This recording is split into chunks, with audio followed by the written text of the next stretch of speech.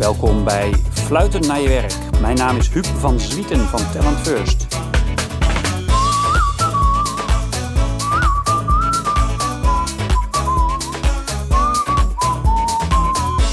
De enige choco-evangelist van Nederland heb ik te gast. Inzo van Zanten van Tonies. En we gaan het onder andere hebben over waarom er nog geen Tonies kerstbal is, maar wel een Tonies kerstboom. En eigenlijk gaat het vooral over de people and culture keuzes die Tonies tot zo'n bijzondere werkgever maakt. En nog veel meer komt er voorbij met Inzo.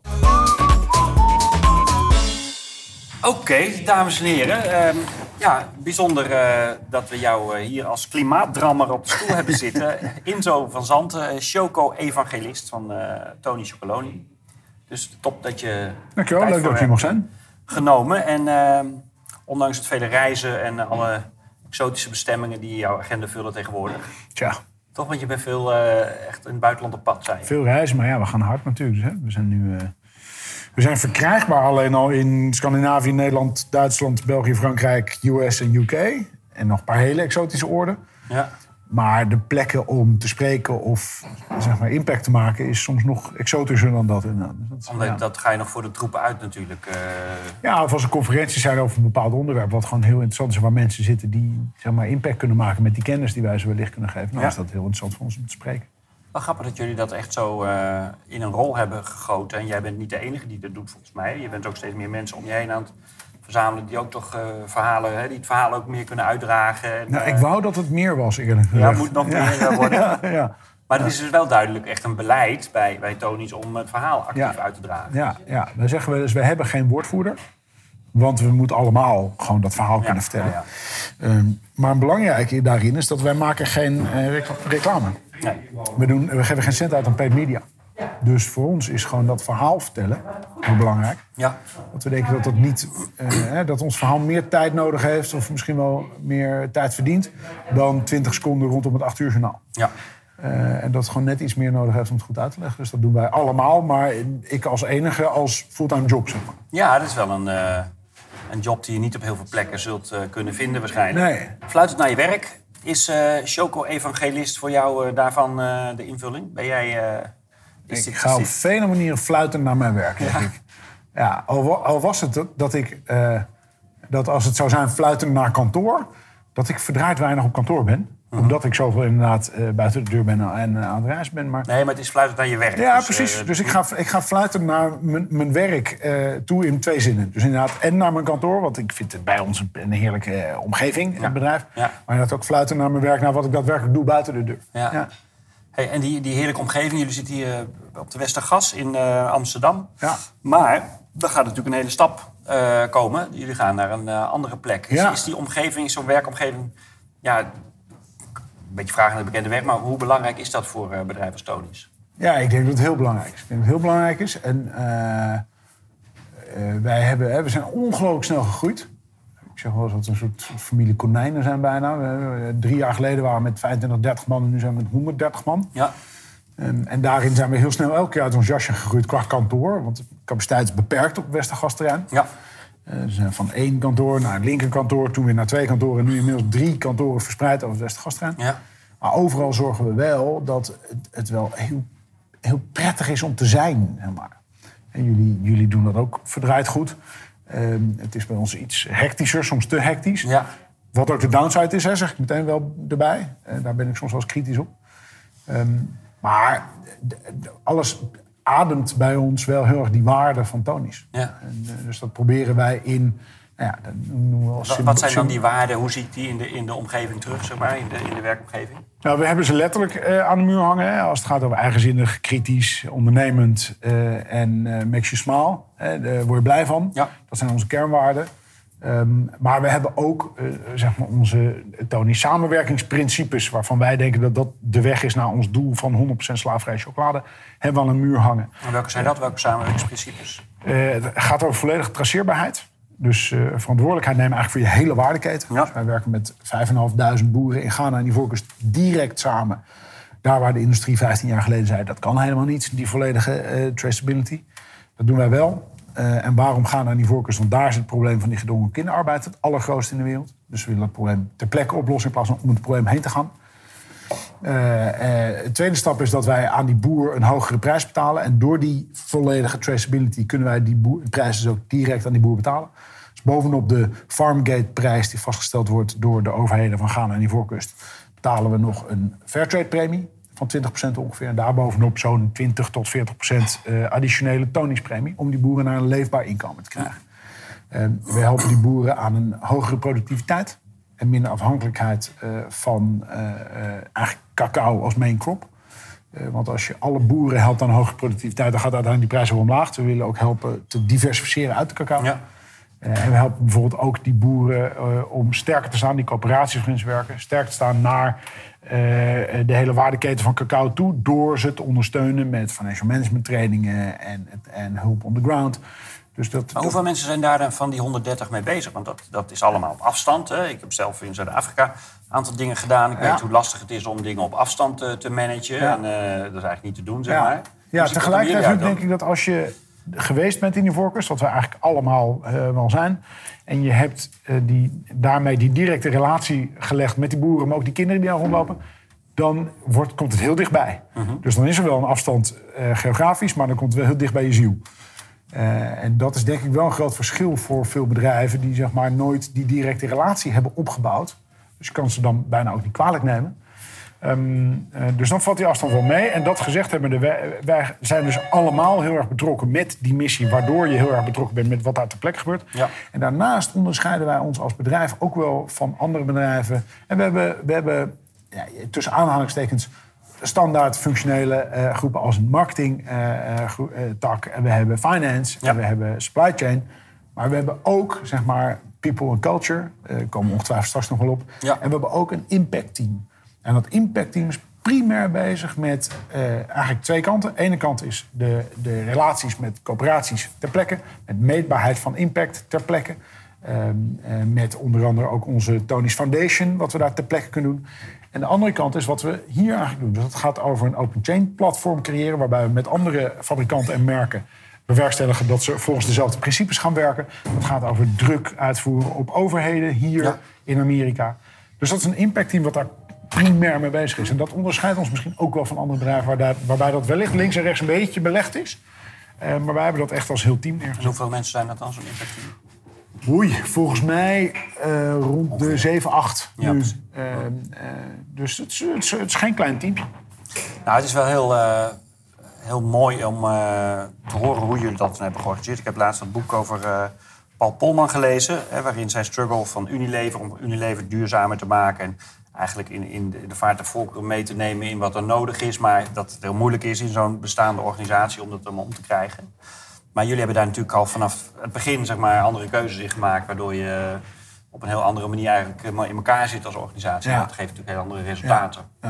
Ja. En de combinatie. Wij zijn nooit een bedrijf geweest wat is moeten omturnen om zeg maar, iets te gaan doen met een purpose. Wij zijn eigenlijk ontstaan als bedrijf alleen maar omdat we die purpose hadden. Ja. Met nooit eigenlijk de intentie om een bedrijf te zijn. Nee. Dus dat is wel een andere weg. Maar je ziet natuurlijk wel dat hoe succesvoller je bent, hoe meer geld je uiteindelijk kunt uitgeven, ook op een manier in de lijn van je purpose. Ja, exact. Dus dat is precies. Maar dan sla je de spijker op de kop. En mensen zijn wel eens kritisch omdat we zo'n commercieel bedrijf zijn. En we denken voor ons juist dat die commerciële weg voor ons de weg is om zoveel mogelijk impact te kunnen maken. Dus als mensen... dat jullie een commercieel bedrijf zijn, dat is duidelijk. Want ik geloof dat ik zie inmiddels alles in Tony-variant. Zijn de Tony's kerstballen inmiddels al op de markt? Of is dat nee, maar verdraaid goed idee. Ik zal het meteen straks doorgeven. Nee, maar dat is natuurlijk niks mis mee. En sterker nog, daardoor kan je dus veel meer doen waarvoor je eigenlijk in de wedstrijd zit. Precies. Dus, ongetwijfeld zullen we daar straks ook nog wel... Maar de topic in het kader van dat we hier ook zitten is... En soms zijn mensen dus kritisch, oké, maar dan geef je best veel uit aan je bedrijfscultuur of aan het geluk van je team. Ja. En dan denk ik ja en nee, dat zit niet altijd in geld, maar het zit vooral in effort en focus. Maar tegelijkertijd zorgt dat ervoor dat je team weer zo prettig werkt en zo gelukkig is dat ze fluitend naar werk gaan en volgend jaar weer die impact kunnen maken. Ja. Dus ben je de allerduurzaamste reep ter wereld? Misschien niet. Maar wellicht als we op alle vlakken de allerduurzaamste reep zouden maken, dat het helemaal niet zo lekker zou zijn. En het moet ook hele lekkere chocolade zijn, zodat we hem kunnen blijven verkopen. En nog meer impact kunnen maken en nog meer impact kunnen maken. Ja, want dat blijft natuurlijk ook altijd zo'n discussiepunt van hoe gezond is nou een Tony's-reep. Het is wel grappig, wij hebben heel vaak... wij vragen mensen die bij ons willen werken... en ook klanten in diverse gelegenheden vragen wat hun guilty pleasure is. Gewoon als onderdeel van een soort intake. Om ook gewoon een beetje mensen uit hun schulp te lokken. En hoe vaak daar Tony's niet genoemd wordt, dat is echt heel bijzonder. Het is niet de enige keuze in de multiple choice die je daar hebt. Nee, maar ik denk wel 50% van de gevallen komt het als antwoord naar voren. Dus het is natuurlijk echt mega populair. En het is ook super lekker. Maar goed, als je want dat bedoel je ook met duurzaam... als je de duurzaamste reep zou maken die er is... wat zou er dan anders zijn aan de reep? Of dan zou die dus minder lekker zijn, zeg je? Dan is er wel eens kritiek dat je dan bijvoorbeeld nog steeds melkpoeder gebruikt. Mm-hmm. Ja, dat gebruiken wij. Of suiker, ja, dat gebruiken we. Dat zit in die chocolade. Of geen verpakking. Maar zonder verpakking kan ik hem lang niet zo lang op de schappen houden. Ja. Of kan ik niet duidelijk maken welke reep het eigenlijk is überhaupt. Ja. Dus je moet soms wel daarin... Nou ja, ik zou niet zeggen concessies doen, maar keuzes maken... waardoor je ervoor kan zorgen dat je volgend jaar nog verkocht wordt... en het jaar daarna weer verkocht wordt. Ja. Nou, en suiker is natuurlijk dan een heet hangijzer... want er zit natuurlijk heel veel suiker in chocola, in alle chocola. Ja. Dus je verkoopt eigenlijk gewoon echt heel veel suiker met jullie product. Maar dat is de kern van... of tenminste, die keuze maken jullie niet om te zeggen... van we gaan die suiker helemaal minimaliseren. Want maar dan heb je een chocoladereep die niet te eten is. Nee, precies. Dus daar heb je dan niks aan. En daar ben ik überhaupt ook nog wel... er is voor weinig mensen is het zo dat het een verrassing kan zijn... dat er veel suiker in chocolade zit. Mm-hmm. Dus we hebben allemaal ooit ergens in ons leven die realisatie gehad... dat een snelle jelle of een dergelijke ontbijtkoek... wellicht helemaal niet een dieetverantwoord iets is. Omdat er heel veel suiker in zit. Maar dat kwam als een verrassing. Of een sportdrank, dat je daar helemaal niet hard van gaat rennen per se. Nou, misschien wel voor eventjes, maar dat er vooral heel veel suiker in zit... waardoor je harder gaat rennen. Ja, dat is bij chocolade niet zo'n verrassing. Nee. We weten dat het snoep is en we zullen ook nooit schreeuwen... past in een gezond dieet. Weet je. Het is een reep chocolade, geniet ervan, denk eraan. En als je ervan geniet, denk eraan dat je op een manier ervan kan genieten... dat in ieder geval in de waardeketen van die cacao... Ja. Er niet mensen slecht vanaf komen. Dus de disclaimer is ook van dit rijtje wat hier ligt... eet dat niet elke dag. Dat is, Ja, zoals dat zou ik niet bij zeggen. Maar nee, ik zou het je niet aanraden om elke dag 2 chocoladerepen te eten. Dat zou ik je nooit aanraden. Nee. Hey, people culture, je noemde het net al, want dat is natuurlijk waar Tony's ook bekend om staat. Daar doe je actief ook je best voor om daar bekend om te worden. Vind ik ook heel mooi. Want onlangs werd jullie hele personeelsbeleid eigenlijk in een rapport zeg maar, openbaar gemaakt. Hè? Van een heel manifest van zo gaan wij met elkaar om en met de mensen om. En dit hebben wij ontdekt en leer hiervan. Dat vond ik een heel mooi gebaar. Want je kunt het ook als een soort concurrentievoordeel heel dicht bij je houden en het bovenop gaan zitten. Maar juist door dat te delen, creëer je natuurlijk alleen nog maar meer overvloed eigenlijk. Dus dat is mooi. Maar wat zijn de kenmerken, denk je, van de cultuur bij Tony's? Hoe zou je dat beschrijven? Met het gevaar van in clichés te vervallen. Weet je, bij ons is die purpose waar het steeds vaker tegenwoordig over gaat... is natuurlijk glashelder van het bedrijf. Inmiddels word ik en mensen met mij ook nog wel eens purpose moe. Maar hij is bij ons heel sterk. Dan tegelijkertijd gaat het over de zingeving van de mensen die in je bedrijf werken. En het is wel heel mooi als die dingen in dezelfde lijn liggen. Ja. En ik denk dat dat bij ons heel duidelijk is. En omdat we bezig zijn met toch wel een heel zwaar onderwerp...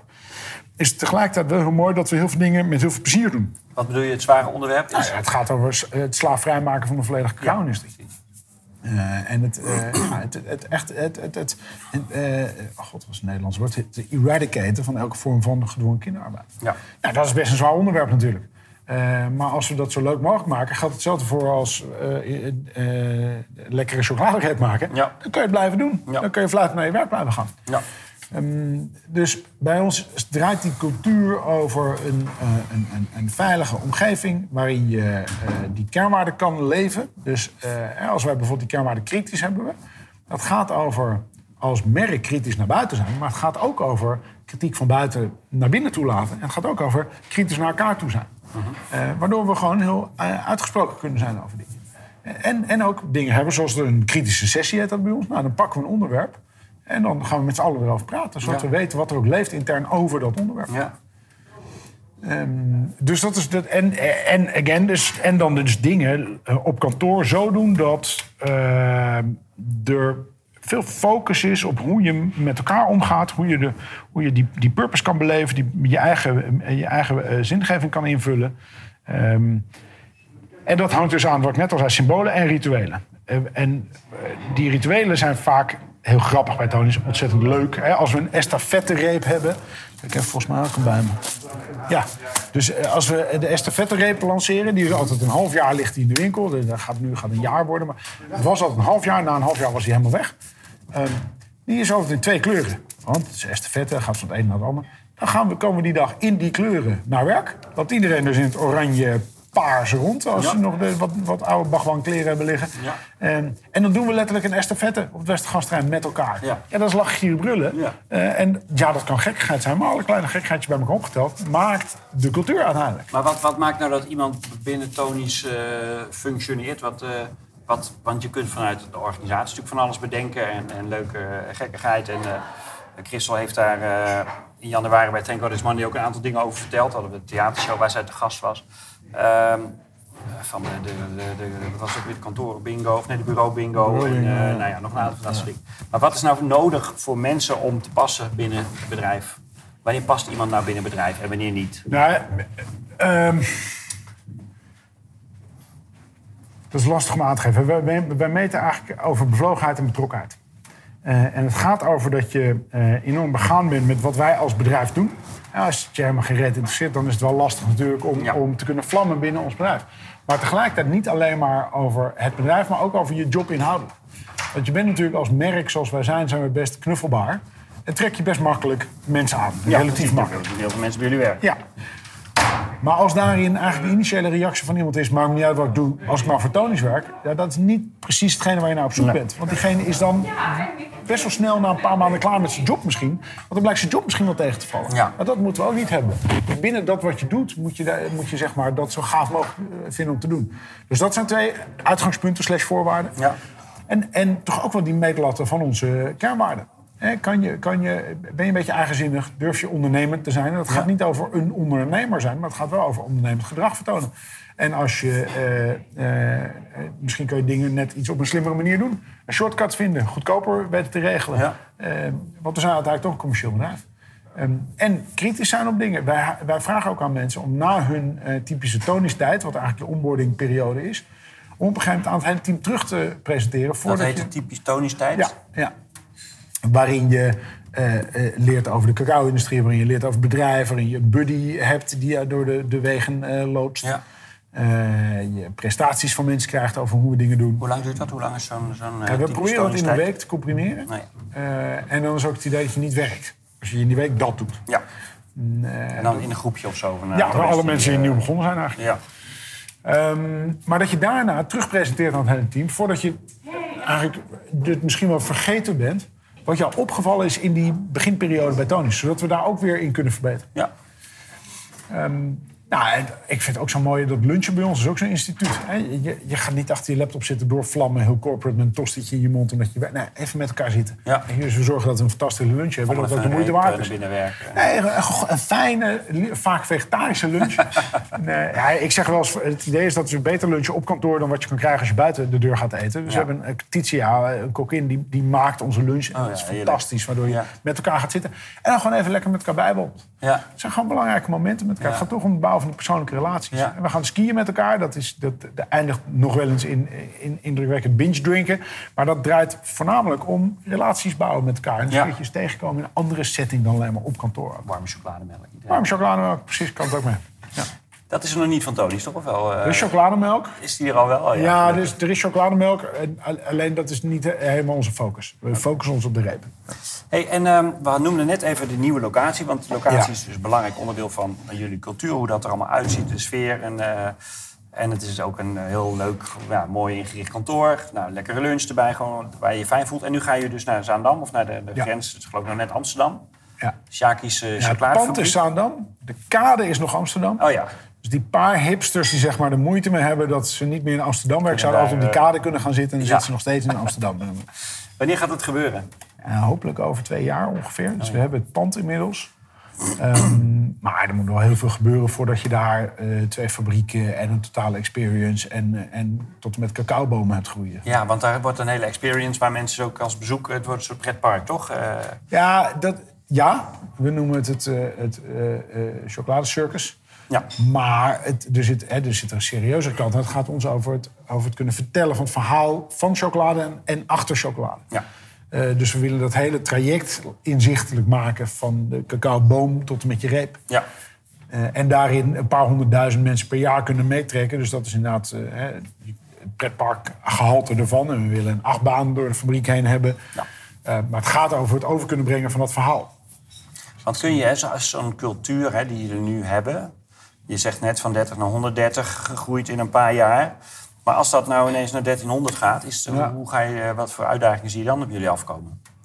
Ja, dat is een pittige uitdaging. Dat zou ik niet onder vooral cultuur-wise. Ja. Dus hoe hou je nou de goede mensen binnen? Hoe zorg je dat die kritische, de ondernemende elkaar feedback geven, dat allemaal... Ja, maar volgens mij moet je daarin niet te pokhoutig vasthouden aan de uitingen van een bepaalde waarde.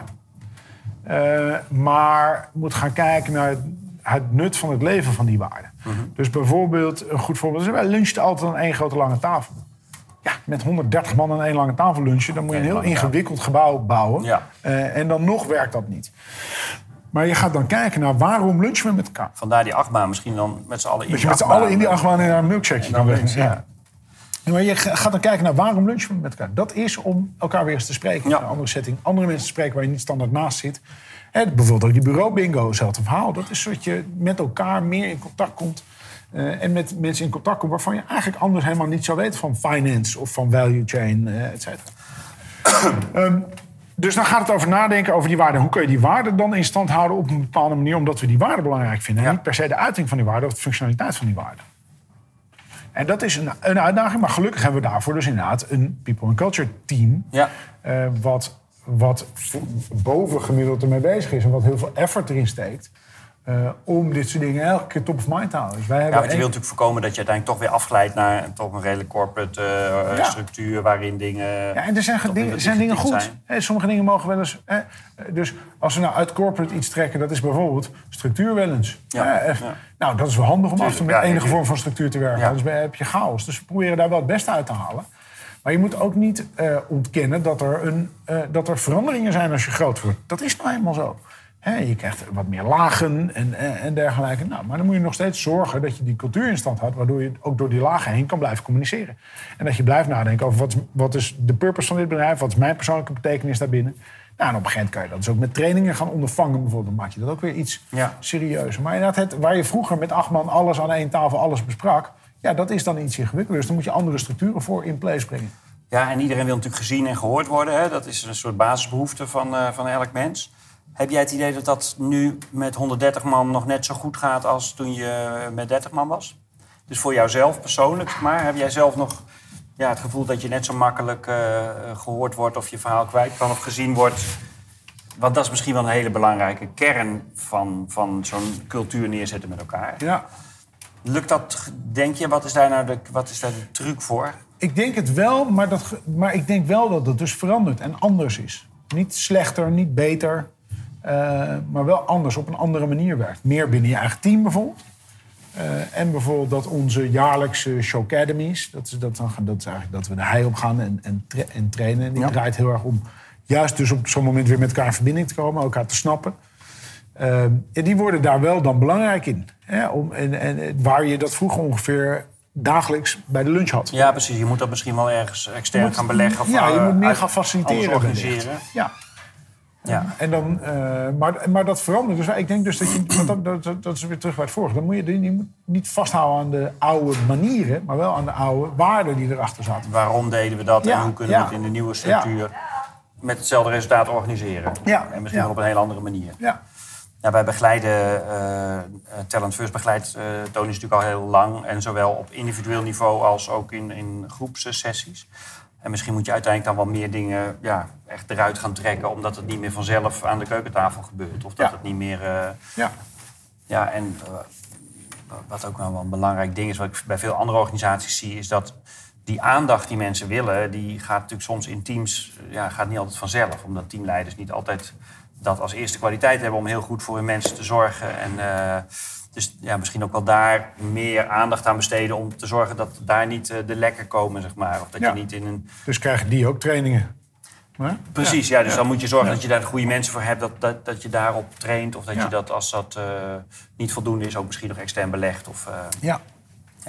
Maar goed, dat is dus naar Zaandam, de grote verhuizing naar een enorm... het spreekt natuurlijk enorm tot de verbeelding. En dat is natuurlijk ook geweldig van hoe jullie dat doen. Dat je alles wat je doet met zoveel... daar heb ik echt bijzonder veel bewondering voor. Vorige week was het Tony's Fair ook. Dat wordt natuurlijk ook gigantisch aangepakt. Het is een enorm marketingcircus. Maar dus dat wordt wel heel erg serieus genomen volgens mij... om dat soort dingen ook allemaal echt door een ringetje te kunnen halen. Ja, maar het is grappig dat je het een marketingcircus noemt. En dan merk ik aan mezelf dat ik bijna wil reageren. Nee, dat is het niet. Misschien is dat het wel. Misschien is het onderdeel van alles wat te doen is. Misschien allemaal wel marketing. Ja. Maar ook dit voelt voor mij meer als iets van relaties bevestigen. Hè? Relaties met consumenten, relaties met retailers, relaties met het hele team zelf. We leven ook enorm naar die fair toe. Ja. Ik vind marketing niks mis mee. Dus ik bedoel het ook eigenlijk zo van dat je gewoon heel goed nagedacht hebt om zo'n evenement te gebruiken. Om weer zoveel mogelijk impact te hebben en exposure te hebben. En het was uitverkocht, weet je. Dus er komen allemaal mensen heel graag op af. En de verhuizing heeft natuurlijk ook in alle kranten gestaan en zo. Dus dat doen jullie, gewoon hartstikke goed. Dus ik zou daar niet... marketing is natuurlijk niks mis mee. Dat is een onderdeel van wat je moet doen. Nee, maar je slaat spijker op de kop. En ik grijp even terug naar een moment, dat was vorig jaar een keertje... dat ik bij een lezing dat er een journalist mij een beetje wilde roosten... en zei van, Inzo, vind je het niet jammer dat jullie komen van zo'n bevlogen... activistische achtergrond en nu zo'n commerciële marketingmachine zijn. Ja. En toen snapte ik eigenlijk heel snel terug. Ik zei, ik vind het eigenlijk jammer dat je dat ziet als twee einden van een spectrum. Terwijl wij volgens mij laten zien dat die dingen heel goed hand in hand kunnen gaan. Zodat je financieel succesvol kan zijn en tegelijkertijd iets goeds kan doen voor de wereld om je heen. Of je nou een social enterprise bent, eigenlijk... zet ik me eigenlijk daar steeds vaak tegen af. Want we vinden gewoon dat BV Nederland eigenlijk misschien wel een beetje in de war is... en meer zou moeten nadenken over het feit dat als je financieel succesvol bent... dat je een morele plicht hebt voor de wereld om je heen. Mm-hmm. Maar je kan dus ook gewoon een bevlogen marketingmachine zijn. Ja, dat kan. Ja. Alleen dat geloven mensen vaak niet. Nee. Die denken, het is allemaal commercieel. Ik denk, we zijn zo commercieel als de pest. Ja. Maar dat wil niet zeggen dat... dat we dan allemaal op ons geld gaan zitten... en daar, dat ons doel is. Bahama's gaan wonen. Precies, dat het commerciële succes is voor ons geen doel. Financieel succes is voor ons geen doel. Doel is glashelder. 100% slaafvrije chocolade wereldwijd. Maar wel via de weg van commercie. Ja, en ik vind zelfs... ik ga daar misschien nog wel wat verder in. Ik vind ook dat je gaandeweg... daar gewoon hartstikke lekker geld mee mag verdienen allemaal. Ja. Dus ook jij en iedereen in het bedrijf. Want anders wordt het ook een keuze van... ga je geld verdienen of ga je iets goeds doen? En die keuze moet er eigenlijk niet zijn. Je moet eigenlijk ook de keuze kunnen hebben... om gewoon geld te verdienen met iets goeds te doen. Ja. Maar het is niet een zero-sum game op dat moment. Weet je, als iedereen daar beter van kan worden... in die hele pijplijn, in die hele waardeketen van cacao... dan vind ik ook dat je er niet voor hoeft te schamen... om aan het eind van die pijplijn een bedrijf neer te zetten... wat geld waard is. Nee, want anders wordt het ook zo'n keuze dat dat mensen ervoor kiezen van... of ik ga iets goeds doen of ik ga geld verdienen. En daarmee krijg je dan misschien ook wel de verkeerde mensen die... ik vind dat mensen die heel goed zijn... geld mogen verdienen met iets goeds doen. Ik herhaal mezelf een beetje. Maar ik ben het helemaal met je eens. Anders zou ik hier niet zitten. Denk ik. Maar dat is wel een beetje taboe natuurlijk. Wordt het wel minder gelukkig. En dat komt natuurlijk wel via zeg maar, de bekendheid rond social entrepreneurship. Ja. Misschien noem eens een voorbeeld van iemand die dan wel gewoon ermee wegkomt... om gewoon heel veel geld te verdienen met iets goeds doen. Nou, ik vind een prachtig voorbeeld, de vegetarische slager... die onlangs verkocht is aan Unilever. Ja.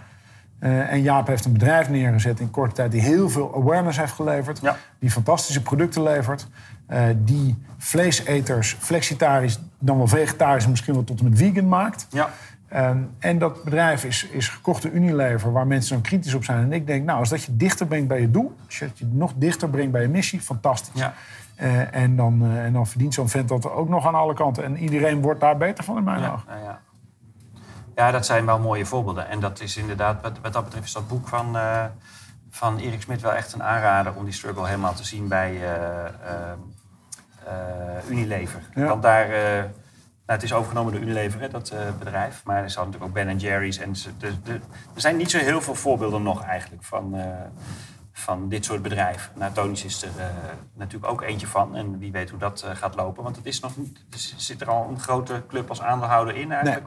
Nee. Ahold schuift er een beetje tegenaan, toch? Of is dat nog niet... Nee, niet dat ik weet. Nee. De stap naar Zaandam is niet symbolisch. Nee, dat staat er helemaal los van. Zaandam, de Zaanstreek is natuurlijk een historische streek waar chocolade gemaakt werd. Ja. Dus dat vind ik de mooie historische context. Ja, de hele houthavens, of de hele havens zijn natuurlijk... Daar is nog zo'n mooie van. Want we hebben een winkeltje in de beurs van Berlage. En daarvan zeggen mensen ook wel zo, dat is commercieel. En denk ik, ja, maar wacht even, dan ga je voorbij aan het feit dat er een prachtige historische context zit. Want ons winkeltje zit letterlijk 2 verdiepingen onder de plek waar honderden jaren lang cacaobonen verhandeld werden in de beurs van Berlage. Ja. En dat vind ik met Zaandam dus ook die prachtige historische context. Maar heb je er last van dat mensen jullie toch dan te vaak, want je noemt het een paar keer, dat mensen jullie te vaak zo dat commerciële nadragen? Is dat iets wat... Nee. Wat ik alleen merk is dat het is nog... het vergt soms wel wat moeite om duidelijk te maken dat elkaar niet hoeft te bijten. Ja. En ik denk ook dat we, eerlijk gezegd, 21e eeuws kapitalisme alleen maar die kant op gaat. Wat veel meer gaat over empathie en menselijkheid. Dan alleen maar keihard centen verdienen. Ja. Maar dat is een bepaalde onderstroom. En er zit tegelijkertijd een bovenstroom waarbij we moeten realiseren dat in de afgelopen 25 jaar... zeg maar, daar alleen maar bepaalde mensen nog veel rijker zijn geworden... en andere mensen armer zijn geworden. Dat die kloof in ieder geval veel groter is geworden. Ja. En dat zit ook in het bedrijfsleven. Maar wat grappig en het cynische is eigenlijk... dat mensen die gewoon puur een commercieel bedrijf hebben... die hebben dit soort discussies nooit. Want daar gaat het nooit... dan wordt dat eigenlijk nooit ter discussie gesteld. Want ja, je bent gewoon een bedrijf aan het runnen... en je bent er geld aan het verdienen. Ja, tot het moment dat je in deze tijd... niet meer de juiste werknemers kan krijgen. Ja. En in deze tijd jouw leveranciers en je klanten gaan vragen... joh, maar wat doe je eigenlijk hier aan? Ja. En dan begint het langzaam dat besef hopelijk te komen. Nee, tuurlijk. Dat is een beweging waarvan ik ook hoop dat die... doorzet. Een vriend van mij heeft een boek geschreven, True Brands. Dat gaat eigenlijk precies hierover. Hè? Merken die steeds meer vanuit de markt ook de druk voelen... om gewoon goed te doen en verantwoord te ondernemen. Ja, en eigenlijk al je... Mark van der Gift, ja. Ik heb samen met hem het merk Ik ooit geschreven. En we zijn goede vrienden. Ja. Maar dat is natuurlijk wel een soort voorspelling... die we nog niet heel erg zien, maar wel een beetje. Maar ja, ik ben benieuwd of het is zoiets inderdaad... dat 21e eeuws kapitalisme wordt op die manier. Ja. Dat is het hopen. Hey, nog één ding zat ik te denken, want...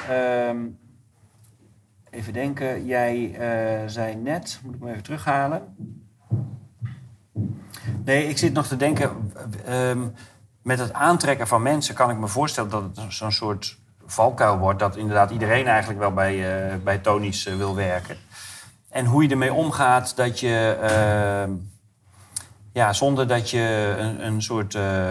hoe je ook voorkomt dat je een soort eliteclubje wordt... of ook een soort secte, weet je, dat kan natuurlijk ook allebei. Hoe je daar nou ook een beetje nederig in blijft. Hè? Op het moment dat je zo heel populair bent als organisatie... en hoe hou je dat nou een beetje ook je voeten daarin op de grond? Dat is natuurlijk dat people and culture team... Ja. Maar herken jij dat? Ja, maar ik vind het lastig om daar goed antwoord op te geven... want wellicht zit ik zelf in die bubbel. Ja. Snap je? Ja. Dus eigenlijk is dan elk antwoord is dan dus al een drogreden. Want je weet niet of ik alleen maar vanuit die bubbel zit te praten. Dat is... Ik hoop alleen te denken dat omdat we zo'n open organisatie zijn... met nogmaals die kritische sessies... en echt wel dat kritische op elkaar en na elkaar... met ook wel een enorme verscheidenheid in de club... dat ons dat wel nuchter houdt. Maar het gevaar is inderdaad natuurlijk dat je naast je schoenen gaat lopen.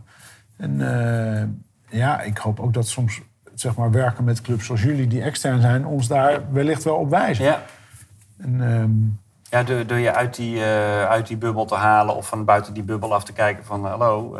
Ja, en we zitten natuurlijk ook niet op een eilandje. We werken, het is één grote afhankelijkheid en interdependentie van samenwerkingen. Ook met externe en met andere partijen. Ja. En het is niet allemaal één groot succes. Hè? We maken genoeg fouten. We stoten vaak genoeg onze tenen.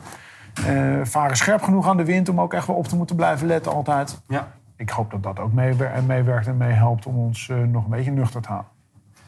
En ja, ik zou me dan ook kunnen voorstellen dat die volgende stap... Hè, want je had een team in de UK, zei je. Ja. Er zijn al een aantal mensen die daar zitten. Op andere plekken ook al? Of, US en UK. En volgend jaar openen we in Duitsland ook een eigen team. Een eigen kantoor. Ja, want met die internationalisering krijg je natuurlijk echt een heel ander karakter ook... En het zou dan ook maar zomaar kunnen zijn dat er uiteindelijk andere mensen moeten komen die dat gaan runnen. Of zo, die van deze fase nu door een aantal mensen gedaan... en dat er in een volgende fase weer andere mensen nodig zijn. Ja, we proberen daar wel te staan voor zoveel mogelijk met locals en lokale kennis. Lokaal netwerk, lokale cultuur. Tegelijkertijd proberen we wel te zorgen dat ook inderdaad die kantoren... /bedrijven /organisaties... wel de waarden leven die wij leven. Door heel veel ook wel heel erg met ze samen te werken. Wat natuurlijk wel voor de VS een uitdaging is en was qua afstand. Ja. Maar we hebben al meerdere van ons gehad vanuit het Amsterdam-team... die daar zijn gaan zitten en tijd daar zijn gaan werken. Zij komen vaak naar ons toe ook. UK en Duitsland is natuurlijk allemaal dichterbij. Was jij nou helemaal vanaf het begin erbij of niet? Of ben jij, Ja, dat is een lang en ingewikkeld verhaal. Ik heb met Henk Jan, de CCO van Tony's... heb ik hiervoor samen een bedrijf gerund... we kennen elkaar van nog verder. Chief Chocolate Officer. Ja, precies. Wilde je dat momentje even gunnen om uit te leggen wat CCO is? En dus als ik dan mijne zou afkorten, ben ik dus de Chief Evangelist Officer. Misschien ben ik dan de CEO, maar die zal ik niet zeggen als Henk Jan in de buurt is. Maar wij hebben dus een verleden met elkaar, vriendschappelijk en zakelijk. Ja. Ik heb eigenlijk vanaf het moment dat Henk Jan... bij Tony's betrokken raakte, ben ik altijd als externe betrokken geweest bij Tony's. Dus vanaf het moment dat het team 5 man groot was... op een gegeven moment een jaar of 4 geleden... belde Henk Jan me op van ben je druk? Ik zei ja, wil je een job? Ik zei nee. Maar hij had hem nu echt. En dat was inderdaad wat ik eigenlijk nu ook fulltime doe voor Tony's. Ja. Maar dan ben ik benieuwd, want dan heb je dus wel vanaf het begin helemaal gezien hoe het is ontstaan. En ik denk dat heel veel mensen ook naar Tony's kijken met een ambitie van dat zou ik ook wel willen. Zo'n soort bedrijf opzetten, want dat is natuurlijk toch waar Tony's onbekend staat. Het succesvolle, maar wel op een hele verantwoorde manier. 21e eeuw kapitalisme. Maar wat is nou belangrijk geweest, denk jij, als je terugdenkt? En wat is misschien wel cruciaal geweest? Waarom het Tony's gelukt is om zo ver te komen waar jullie nu staan. Want er zijn natuurlijk heel veel mensen die met allerlei hele duurzame, briljante ideeën rondlopen... maar die dat eigenlijk niet voor de grond krijgen. Maar waarom is het bij jullie wel gelukt? Wat is de combinatie van talenten die aanwezig was, die dat heeft gemaakt? Ja, het zou bijna pretentieus zijn als ik echt een gouden formule zou hebben. En zou denken dat ik niet zou hebben. Maar noem eens een paar dingen die je hebt gezien. Ik denk focus op 2 vlakken. En dan met het kernwoord focus daarvoor. Ja. Op team en op impact. Dat zijn de 2 dingen waar we ons op richten. Dus we willen zoveel mogelijk impact maken in de wereld. Met een zo bevlogen en betrokken mogelijk team. En ik denk dat dat een gouden... Was dat vanaf het begin? Waren dat 2 dingen die... Ja, en ik denk dat dat een briljante combinatie is. Dus de constante focus op impact maken. Bijna altijd een langs die lat leggen. Zeggen, is dit wat ons dichter brengt bij ons doel? Ja. Want we krijgen natuurlijk aan de lopende band komen er opportunities voorbij bij ons. Alleen ik denk dat onze kracht juist zit in niet zozeer het vinden van die opportunities... maar het afslaan van die opportunities om gefocust te blijven op hetgene waar we goed in zijn en waar we ons op richten. Dus dat is chocolade verkopen met cacao erin... waar de boeren een eerlijke prijs voor kunnen krijgen. Ja. Dus we hebben repen, we hebben kleine reepjes en we hebben tinies. En dat is het ongeveer. En met alle opportunities die je kan vinden in de chocolade. Ja. En dat doen met een fantastisch portfolio aan receptenrepen. Dus aansprekende repen die elke keer weer verrassen bij mensen. Chocolade was natuurlijk relatief saai. Met witte chocolade, melk, puur en iets met een nootje erin. Ja. We hebben 25 verschillende recepten. Met estafette-repen, limiteds. Dus die impact is belangrijk. Het creëren van bewustzijn bij chocoladeliefhebbers over die bittere realiteit in de cacao-industrie. Daar ontzettend op focussen. Daarin altijd dat goede voorbeeld willen kunnen blijven geven aan de industrie. Dat het op een andere manier kan. En een USP die eigenlijk bestaat uit het niet uniek zijn. En wij willen niet uniek zijn. En dat maakt ons wellicht uniek. Dat we willen dat de hele industrie dit gaat doen. Dus het gaat niet over vooringenomenheid of of ons eigen succes. Ons succes, of je eigen, ons succes is afhankelijk van dat de hele wereld dit gaat doen. Ja. En als de hele wereld dit doet, dan gaan we wel wat anders doen. Nou, dat is de impactkant. Ja. En dat doen met een team wat daar zo energiek en bevlogen en betrokken mogelijk in zit. En daar dus heel erg focussen op, heel veel effort daarop zetten. En dat is inderdaad denk ik wel heel erg op komt dan van Henk Jan, die vanaf dag 1 altijd heel erg erop gehamerd heeft. Even echt investeren erin. En dat gaat niet over alleen maar geld. Dat gaat over focus en effort. Dus zo'n estafette-runnetje. Je kan ook zeggen, joh, het regent buiten doen we niet. Nee, dat doen we wel. Ja. En ik ben heel vaak verbaasd over, en terwijl ik echt niet een onaardige fan ben, over wat er gebeurt als het over, weet ik veel, iemand heeft een nieuw huis. Dan zorgen we dat er een grote kaart is die door 130 man getekend is. Daar zit heel veel focus op dit soort dingen. Extra leuk maken. Ja. Als er de bureau bingo is, elke keer weer verrassend op wat voor maffe manier we die aankondigen. Dus daar heel veel effort op dat zo leuk mogelijk met elkaar doen. En hoe zou je dat dan vertalen in een advies voor die startende bevlogen duurzame ondernemer? Overdreven veel focus houden op de impact die je wil maken. Ja. Overdreven veel focus houden op jouw purpose, op jouw missie, op waar jij op gericht bent. En overdreven veel focus houden op je team en die zo blij mogelijk en tevreden mogelijk houden. En zo bevlogen mogelijk houden en geïnformeerd mogelijk houden. Dus dat zit inderdaad op dat ontzettend ram op die twee dingen. En al die andere dingen eigenlijk eventjes mee wachten. Ja. Ik denk dat dat de kern is van het succes. Ja, dat is eigenlijk heel behapbaar als je het zo beschrijft. Dan kan eigenlijk iedereen... ik denk dat het ook heel snel onderschat wordt hoe belangrijk het is om het overdrijven van je boodschap, van je kernboodschap. Van wat is nou je doel, wat is nou je duurzame impact die je wil maken. Ja. Maar dingen simpel en behapbaar houden is vreselijk ingewikkeld. Ja. En dat zien we. Ik denk dat veel ondernemers denken... Maar daar hebben jullie ook een marketing mind bij gehad. Want dat was natuurlijk al heel snel eigenlijk ook van, volgens mij, bedacht van oké, hoe kunnen we die boodschap continu zo goed mogelijk blijven we benadrukken. Ja, maar het is meer dan een boodschap. Het is ook echt het is ook intern. Hoe gaan we met elkaar om? Hoe doen we dingen? Ja. En ik denk dat heel veel ondernemers heel vroeg denken, oh, dat ook. Oh, dat ook. Oh, dat ook. Ja, ik ook. Of die ik natuurlijk ook wel eens hoor als ik praat over onze cultuur, als ik praat over wat wij doen met People and Culture. Dat mensen zeggen, ja, maar weet je, we moeten eerst geld verdienen. Ja, eerst maar eens even omzet maken. En Richard Branson zei het ooit wel eens heel mooi. Ik ben succesvol omdat ik gelukkig ben. En dat is niet andersom. Mm-hmm.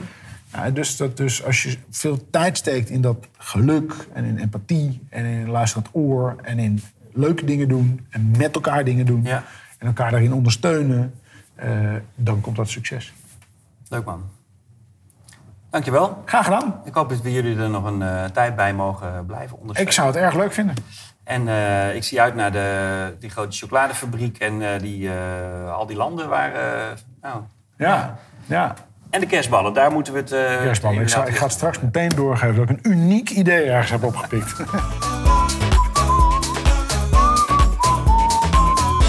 Dankjewel dat je met mij dit moment hebt gedeeld, dat je hebt geluisterd. Vond je dit de moeite waard? Heb je iets gehoord wat op jou van toepassing is of waarmee je iets zou willen richting je mensen? Kijk dan op www.talentfirst.nl, want daar vind je alle informatie over hoe wij met elkaar voor bedrijven en voor organisaties, maar ook voor individuele professionals, trajecten verzorgen, maatwerkprogramma's, coachingstrajecten, trainingen, om jou en de mensen om je heen te helpen om fluitend naar hun werk te gaan. Voor de rest van je leven. www.talentfirst.nl. Ik waardeer het ook als je deze podcast deelt via je social media of via de knoppen in de podcast tool die je hebt. En als je een review achter wil laten, wordt dat ook bijzonder gewaardeerd. Ik hoop je heel snel weer bij een volgende aflevering te zien. Bedankt!